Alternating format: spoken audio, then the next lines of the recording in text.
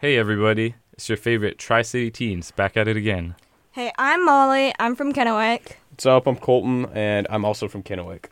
And I'm Alex, I'm from Pasco. So you two knew each other before this, right? Yeah, we were in the same third grade class. Yeah, I ended up moving and going to this Catholic school. But you're not Catholic. That must have been a little awkward. Yeah, it was a little awkward at first. I remember going to school my first day and them having us go to church, and I was like, man, I've never been to Catholic church before. What's this going to be like? So, I go to sit down in this pew, and I just start daydreaming. And by the time I get out of this daydream, I notice that everybody else is kneeling around me. Oh, and gosh, I'm the only... that's awkward. Yeah, no, it is. And I'm the only guy there not kneeling. So I throw down the little kneel thing, and I start kneeling. And just little stuff like that just kept happening throughout the Mass. And it was pretty awkward, but, I got over it, and everything turned out all right. Wow, that must have been pretty uncomfortable.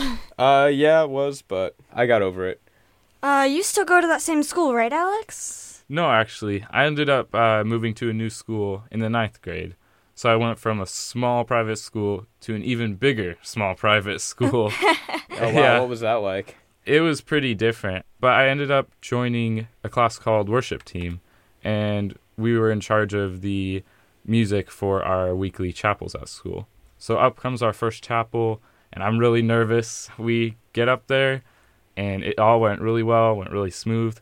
I'm about to go off this stage in the church down to the pews, and as soon as I start walking, my foot catches a cord. Oh, no. And down I go. Oh, boy. Oh. Yeah, in front of the whole middle school and the whole high school. That's rough. And you could hear everybody audibly gasp in the church, and everything was just silent. And I had to get back up and had to go back to the pews. And of course, that was pretty embarrassing.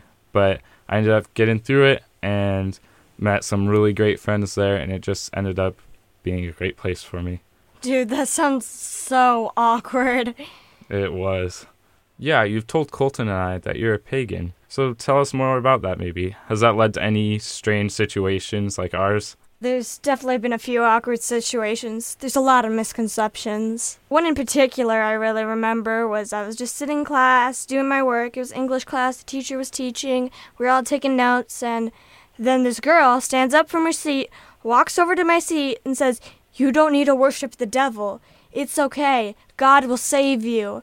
I tried to explain to her it's not devil worship, but she wouldn't listen. She kept telling me Bible verses, and this teacher's standing there in shock. Eventually, the teacher came to his senses and told her to go back to her seat.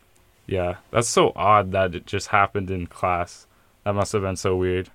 Yeah, I've had a lot of awkward situations like that. But, each thing like this, it really shapes who you are. So, part of being a human being, and there's nothing negative about it. Thanks for listening. For Radioactive, this is Alex? Molly? and Colton.